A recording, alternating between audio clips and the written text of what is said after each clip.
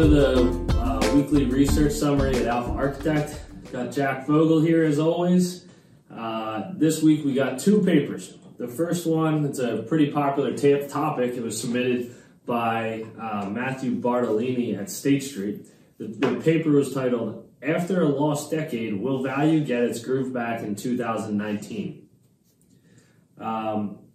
It seems like every year for probably the past 5 years or so, the diehard value investors, fans of Ben Graham, Warren Buffett, and on, they're claiming this is the year value comes back, right? So this paper is making that argument. This is the year that it comes back.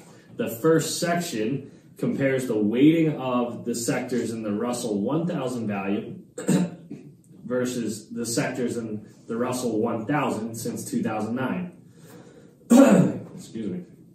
What, Jack, is the author trying to convey here by looking at the sectors?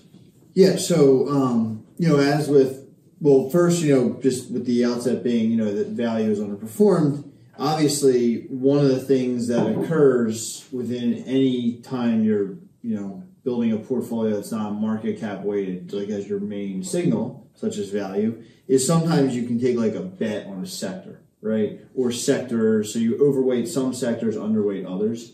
And, what he kind of showed is, on average, like the Russell 1000 value was way overweight financials relative to just the Russell 1000. And then it was pretty much underweight, information technology, or probably all the, big growthier firms in the index that just happen to do really well. Yeah. So at a high level, just if you had just started with that sector allocation, you would have underperformed as well. Right. But that's what value tilted you in towards over that time period. Right. So value, one of the reasons value's lagged is because, the sectors that you're in, if you're in value, have lagged. That makes sense. And the second section of the paper is about value investing can be defined in all sorts of different ways. What are some of the ways the author mentions value can be defined, and what are the consequences? Yeah, so what looked at, well, obviously there's different multiples like book to market, free cash flow, enterprise multiples. Yep. There's a lot of ways one can measure value. What he kind of went and showed was, over the past 1, 3, 5, 10 years, almost all of them have kind of underperformed their respective things, not just in the U.S., but also internationally, right? The one, value index that was included was the Pure Value Index, and that one did actually win over a 10-year period, but still lagged over 135. Yeah. So it's just been a rough time for value, but did mention a couple of the measures that one can use. Yeah, it really does feel like kind of this is going to be the story for the next few months at least. Is value dead? Is value coming back? I remember 2013. The story was hunt for yield. All anybody wanted to talk about was dividend ETFs or things like that. Where do we get dividend yield? And, there's always these kind of stories that get the biggest headlines. This seems to be the one that's getting the biggest one now, and everywhere, all over the world, values underperformed. So that makes sense. The third and final section, the author argues there are 4 trends that may favor certain value strategies.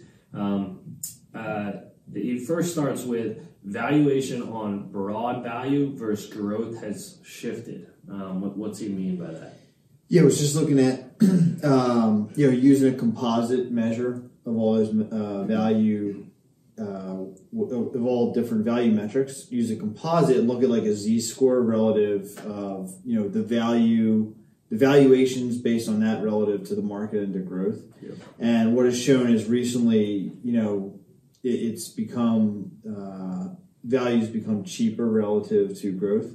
But again, it's nowhere near going back to the internet bubbles back then. But in that case, I guess the idea is if the valuations between value and growth are widening, value may be becoming cheaper relative to growth. Right. Yeah. And that's an interesting chart to look at in the paper if you can. The spread, to Jack's point, the spread is as wide as it's been in a very long time, but it's still nowhere near the spread of the value companies to the growth companies in '99 and that era. Yeah, I think it may be like a fourth. Yeah, like of the internet bubble. Very small amount. So yeah, so maybe good, but it certainly can get a whole lot worse. Growth. Here's the second thing. For one of the trends that the author argues why value may outperform. The second one, growth trends are expected to weaken as growth stocks have experienced a larger recent decline in 2019 consensus earnings per share growth than value stocks. So I guess say it a little more clear. Stocks that have a higher quality tilt have seemed to do better, right, Jack?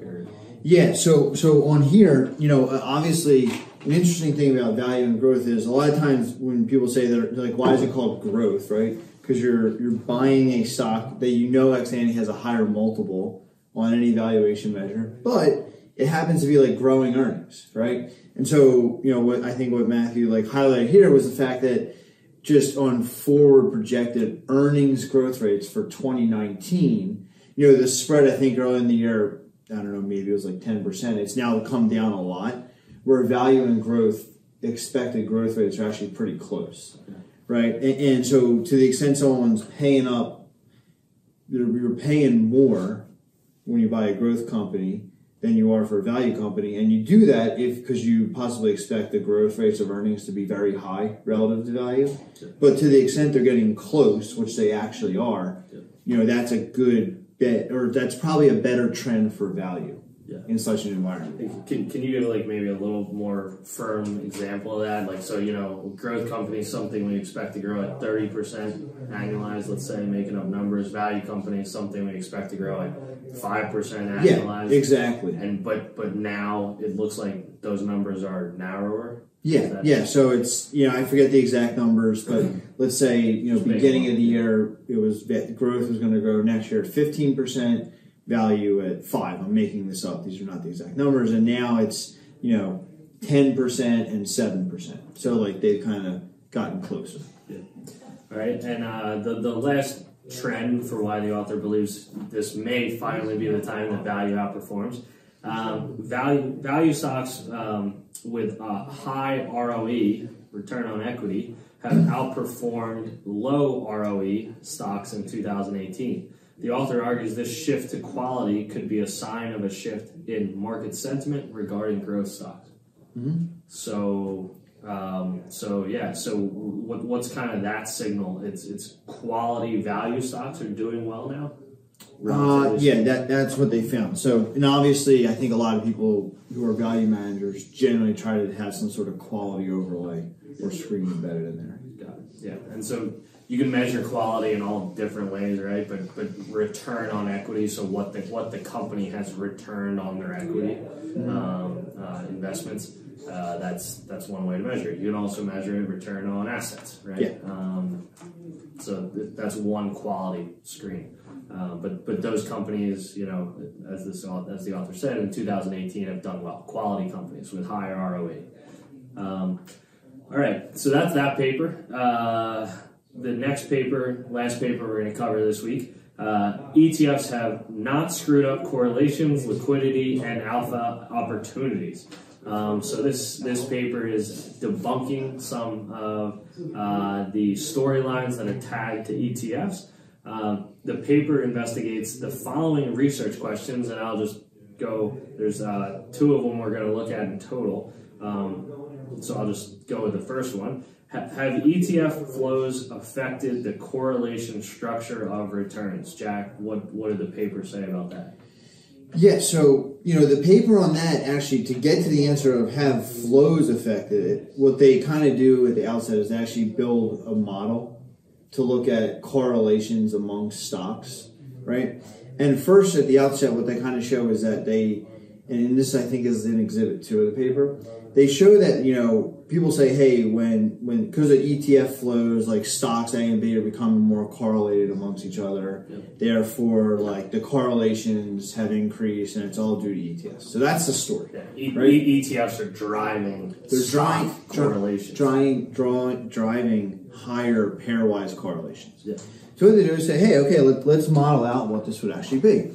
And when you actually go through the model, I read through it, but when you go through it, what you see is that, part of the correlation is also embedded with like the market, right? And so in Exhibit 2, what they show is the average pairwise correlation between a stock in the market and a stock and the other stocks. And kind of what you see is that, when the market goes up, your correlation with the market goes up. Yeah. Your correlation with other stock goes up, right? So they show that at the outset. And then basically what they kind of find... Are they showing that all through history? Like, is this... Yeah, back, way further back. Yeah. And so kind of what that leads you to believe is, when there's macro events, i.e. the market's moving and things are moving a lot with the market, that's kind of important. And so then what they do show is they run like a regression on ETF flows relative to like macro vehicles or variables, and show the correlation doesn't seem to move too much with that. Yeah.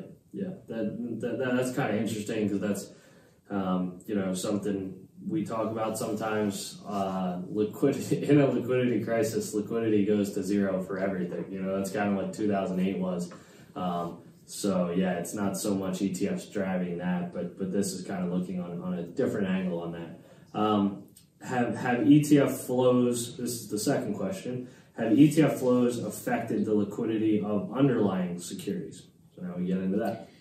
Yeah, and so, another common thing is, hey, people are putting money in ETFs, they're not buying stocks, therefore, there's more liquidity in the ETFs and the underlying stocks have less liquidity, right?